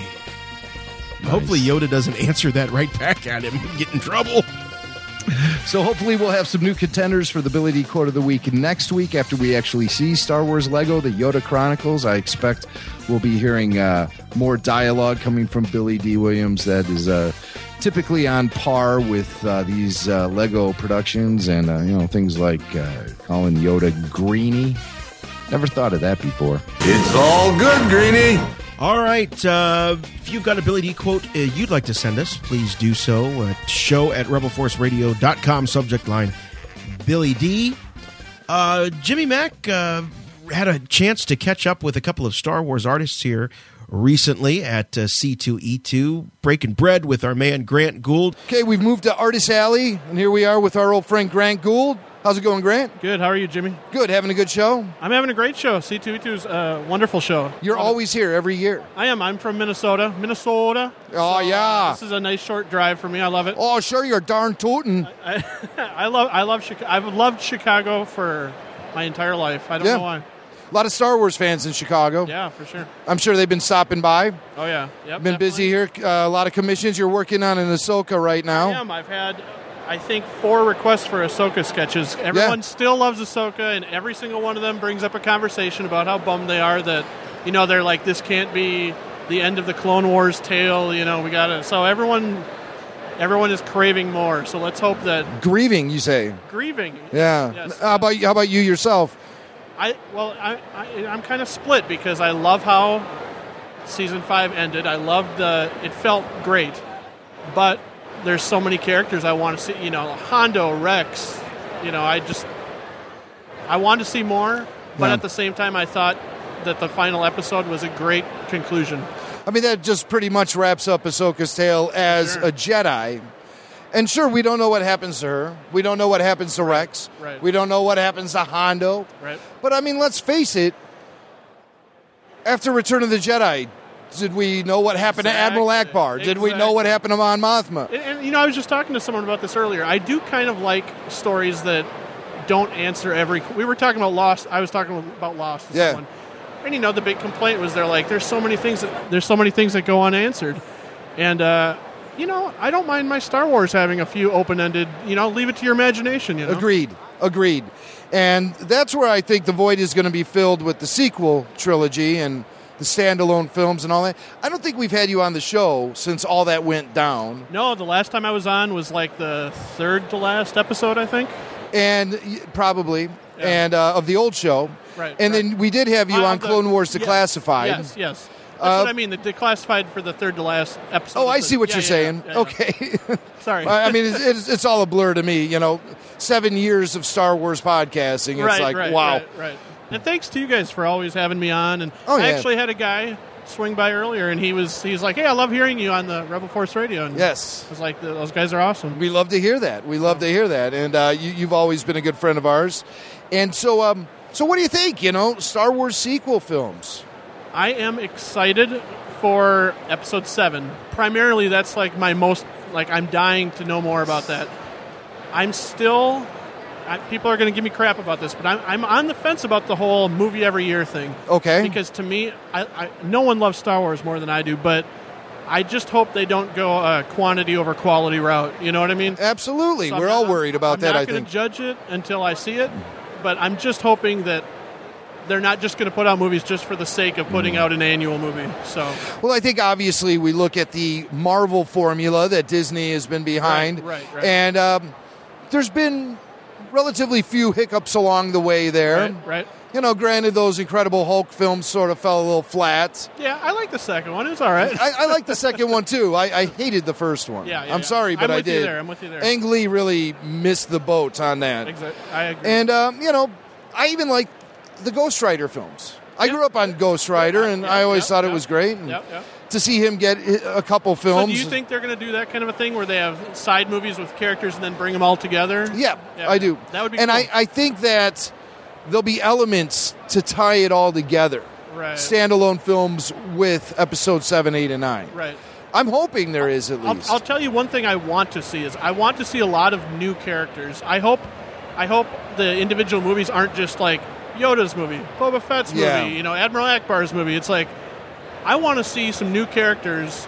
I don't know, maybe bring up some Clone Wars characters that we don't know what, maybe bring back Rex, give him a movie. Everyone loves Rex. It's wide open. But anyway, so I'm hoping it's not all just giving us more of the same characters we already know. I would, give us new heroes, even if it's like, Han and Leia's kids or whatever they do. So the question of Han and Leia's kids have come up a few times on the show, and we are not jumping to the assumption that Han Solo and Princess Leia ever got together, and got married. Yeah, I heard that. We have a tendency to think that it might not happen.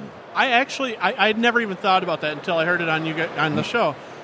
I like that idea. I like the idea that they don't end up together. It's a total twist. You don't expect that, I've always been a little disappointed with the expanded universe in the fact that they concentrated on Leia more as a politician, as opposed to a potential Jedi, agree. Right? Totally, because after Jedi, you assume she's going to become this badass. Yes, Luke's sister, the awesome Jedi. Yeah. So I kind of think that there's a lot of potential in exploring that. Agree. I really thought that was the big message of Return of the Jedi, when Yoda says, pass on what you've learned. Yes. Pass on to who? By the end of the movie, you realize sister is Leia. Agreed. That's who he's going to pass on his knowledge of the Jedi way. Yeah. He's going to pass it on to Leia. So. I will say, I hear rumor through, totally this is not, and this is rumor, don't take it as anything more, but I hear that George loves Jaina as a character. Really? So I personally am fully expecting, maybe not the other guys, but I think Jaina's going to be in the new movie. It's just a total prediction. Well, that's shocking. Where have you heard this? Just through friends that work at Lucasfilm. Yeah, you just heard through the grapevine that... Again, I didn't hear that he's putting her in the movie. Of course not. I just heard that she's kind of one of his favorite EU characters. Wow. So, yeah. I find that to be amazing because he has gone on the record... He doesn't like Mara, I know with that. his Mara Jade dislike. Yeah. And so I kind of felt like she was almost like the embodiment of the expanded universe beyond Return of the Jedi. That, sure, he was saying he didn't like Mara Jade, but by doing so... he was making a statement about the direction in which they move those stories. Because, well, I mean, look, he really liked Ayla. He thought she was a cool character, and look, now she went. Right. So, just a prediction on and I love Jaina too. So I have never actually read the expanded universe stuff with the solo kids and everything, but I know enough about Jaina. She's got a cool name. She looks cool. I'm down with it, man. Well, there's a lot of great elements to her character. She's an X-wing pilot. Yes. She is a Jedi. We want to see sexy X-wing pilots. Let's all admit this. Well, we know where your mind is at all times, but that's cool. That's very interesting information to get. That George likes Jaina from what you've heard. Yes. Very cool. So it could be possible that she's in some of those outlines he passed on to I hope so. Michael Arndt and Kasdan and Kimberg and I hope so. all that. And I mean, again, right now, as far as I've heard, they're not. I mean, I hear things from people who work for people who work, the grapevine. The Lucasfilm grapevine. I mean, as far as I know, there's no script that's been written yet. Right now, they're still throwing around the ideas. Oh, I don't know about that. I think the script's been worked on. We're probably into... Well, what I imagine is they probably have a bunch of scripts that they hired people to write, and now they're kind of picking elements that, I think they mix and match, honestly. Well, specifically, I think Episode 7 is well under the way.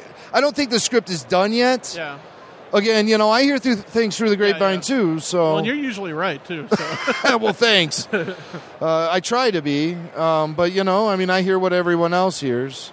You got so much cool artwork here on this table, Grant. Thanks, man. Of course, your Ahsoka dominates the table. Every single show that Ashley's signing at, I get people that buy an Ahsoka print, and then they'll have her sign it and stuff, so that's kind of fun. Well, that's perfect, and there's a lot of things that, to me, are prime indications of your artwork. You do use, very thick lines to outline your characters. Cartoony artwork, Yeah, but here's a Darth Vader that looks really different and amazing. It's almost out of focus. Yeah, I really played with the contrast, the colors, That's very interesting. Most of my work, I draw it by hand, then I color it in Photoshop, so the colors are all digital magic. It's very diverse. And, of course, your James Bond Boba Fett mashup. Quantum of Sarlacc. Quantum of Sarlacc. Pretty popular piece? Yeah, that Quantum of Sarlacc has been my number one selling print for a couple of years now. And is that right? Everyone, A, it's got Boba Fett. B, it's a James Bond parody, so... It's great. Anyone that wants to see it, just go to my website or my DeviantArt page. Grant Go Boom is the name. Oh, great. We'll put the link up on our Facebook page, too, along with some shots of your artwork so people know what I'm talking about, especially this Vader I find particularly striking. And I love this Return of the Jedi illustration of Luke Skywalker confronting Boba Fett. Yeah, you want to hear the fun story behind this? I do. This was originally going to be my Celebration 6 print, and I submitted it, and they suggested I might want to do something else because there were already too many Slave Leias. Oh, I see. Yeah, she's right there front and center. Yeah, so I decided to do a Clone Wars piece, and I'm glad I did because I think I had the only Clone Wars themed print. So anyway, that's what that picture's from. Luke Skywalker confronting Jabba the Hutt in his court. One of the coolest scenes. Got Boba Fett, 3PO, Gamorrean Guard. Awesome. That's really great. Those are yours, right? Okay, sorry. Thanks, man. Got some customers coming up here to the table. Yeah. Can I plug this super fast? Yes, please do. I'm a quick plug. If anyone's into fantasy, like D&D type tabletop role-playing games, I just created my own game. I designed the system, wrote it, drew it, everything. Check it out at BladeRaiders.com. If you like my Star Wars work, you might like that. So Blade Raiders, fantasy role-playing. Yeah. This is great. You got the rule book right here, and this is a mythology you created with so many characters.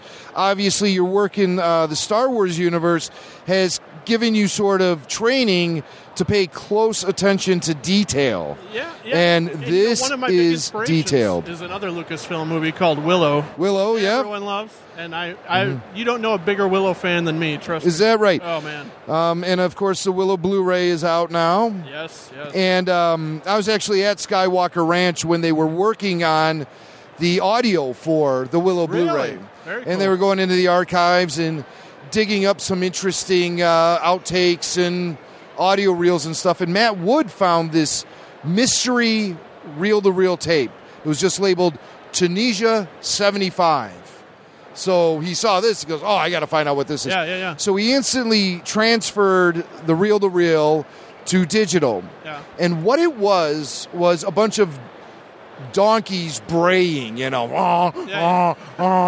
so he's listening to this going, that's interesting. These must be like the donkeys or pack mules that they had bringing the gear down into the canyons and stuff. And as you continue to listen, you hear it go into the classic Tusken Raider battle cry. Really? It's a raw donkey or a mule, I don't freaking know. But, doing that, and it goes, it just goes right into it. As if Ben Burt just took it exactly, the exact recording. Is that where it came from? That's where it came from. Wow. Unaltered. They timed it to match the Tusken Raider attacking Luke and raising that gaffy stick over his head. And did they bring this up on any of the Blu-rays or anything? now, I told Matt, obviously the Blu-rays were already out at this time. This was about a year ago. Yeah. And I asked Matt, I said, you know what? You got to play this audio for someone. For sure. And he said, well, maybe it's Celebration 6. That's, I'm like, that's a perfect idea. You should do that. So when we got to Celebration 6, I met up with Matt. We went out, had a few drinks. And I said, did you bring that audio? He's like, I forgot. So he called his assistant, and I believe his assistant got it to him in time for his panel. Yeah. But I've never been able to confirm that. Because I missed his panel. It was up against my panel. We had a panel there, and, timing is everything. Because I never miss... If anyone from Skywalker Sound's doing a panel, I always go. Because you always get some sort of information out of it. So then we're listening to the reel, and there's a splice. Yeah. We see the splice. And it goes into people talking. And what it turned out to be was Sir Alec Guinness's birthday. They were celebrating on the set in Tunisia. So you hear Alec talking. You hear George. The first voice you hear is a mystery voice saying, "This is for publicity." Then it goes into Alec Guinness's birthday party, and they're drinking champagne. Did they sing him happy birthday? They sing him happy birthday. George goes, "Hey, that cake looks like a pizza." It's the wildest thing, and it's crystal clear sound I'd quality. love to hear Harrison Ford singing happy birthday. Well, I don't think Harrison was out there. This was, I suppose this is the, This is out in Tunisia. I don't think Harrison shot anything out there. But it was Sir Alec. It was very young sounding Mark Hamill. Oh, yeah. And he probably got into it, the song and everything, I'm sure. Yeah, you hear Alec unwrapping gifts, and we think he got a hat. So we went online looking for pictures of Alec Guinness's birthday on the set in Tunisia, and we found one photo where it's George, Kurtz, Guinness, and Hamill standing there with styrofoam cups, toasting, and you hear all this on the actual audio, toasting Sir Alec for his birthday, and then we're trying to look around to see if there's any indication of things they're talking about. And at one point he opens his gift, and Mark Hamill says to Alec Guinness, try it on. And it's apparently a hat. And so we see the hat sitting on a table there. And we're like, that must be the hat. What kind of hat? I got to know. It was just I don't know what kind of hat. Yeah, just like a gentleman's cap. Yeah, right.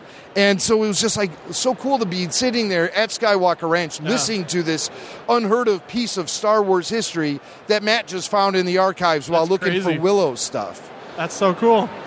So that's I feel so blessed that I'm actually able to have those opportunities to be exposed to things like that, and then hopefully Matt will have an opportunity to make that more readily available to the public. Isn't it crazy the things, just doing the kind of like the things that you guys do? Yeah, and it's been amazing. We all know that you guys deserve to be making piles of cash for what you do, but it's but I mean, you get to see such cool things, and That's worth its weight in gold You're sometimes. really at the front of the line when it comes to experiencing cool stuff. It's awesome. It's all about the experience. Yeah. And God, never take it for granted ever. So it's awesome. So what do you got going on? Anything new in Star Wars? I do have a Star Wars thing coming up related to Topps, a Star Wars thing. I'm not allowed to say anything until it's announced in August, I think. So, yeah, look forward to that. I got you. Until then, I'll just be working on my Blade Raiders, source books for the role-playing game and stuff.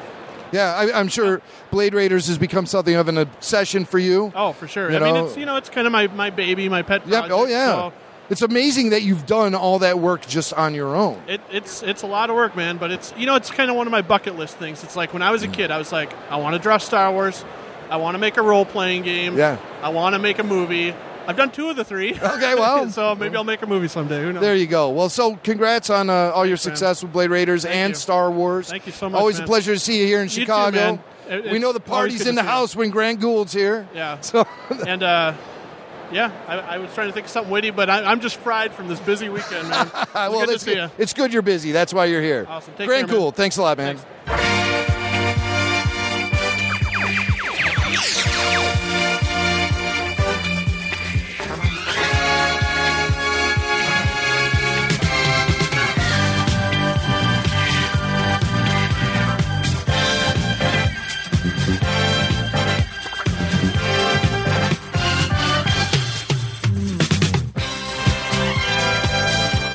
Oh, star-studded show this week.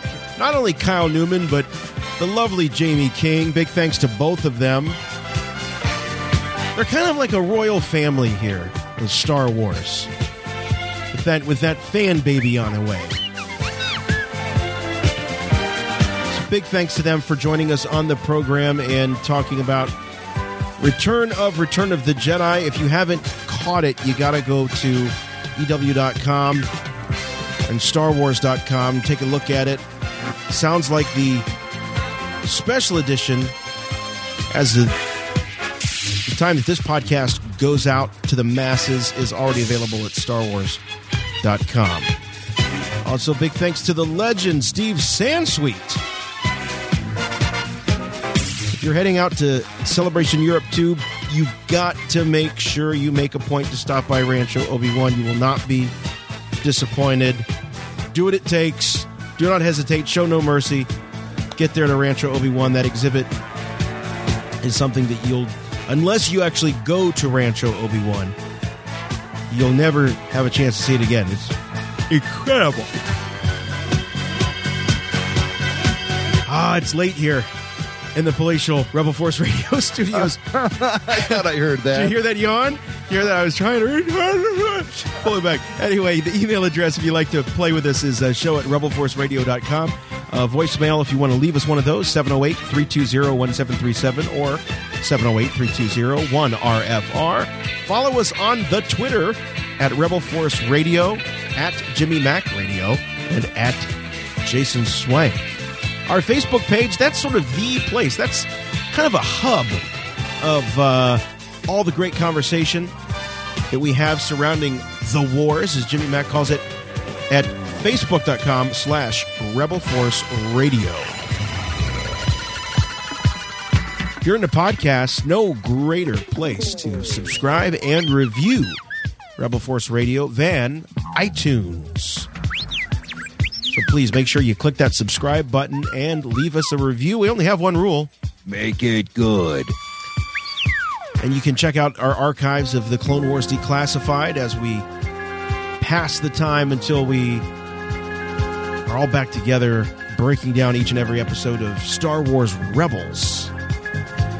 Also, if you're into podcasts and you've got a portable media player or an iPhone or Android device, something like that, check out the Stitcher app.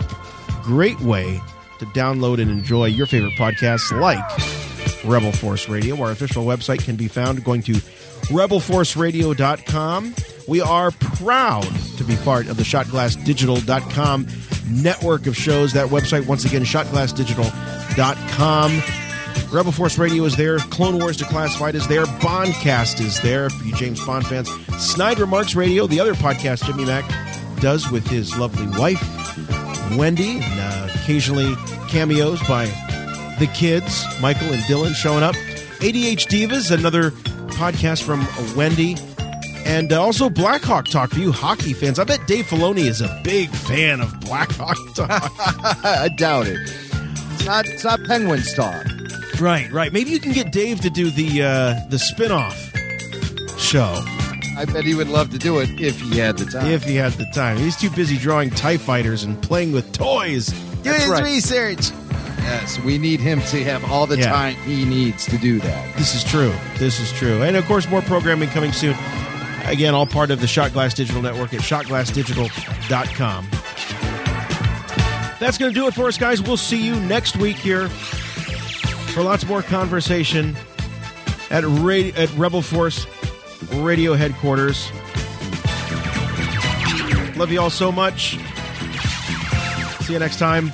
For Rebel Force Radio, I'm Jason. I'm Jimmy Mack. And remember, The Force will be with you, always.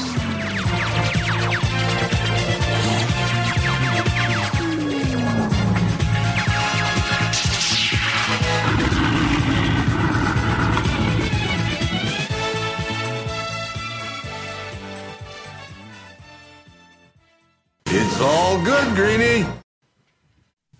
Fun show. Hey, you want to go see that new Star Trek this weekend?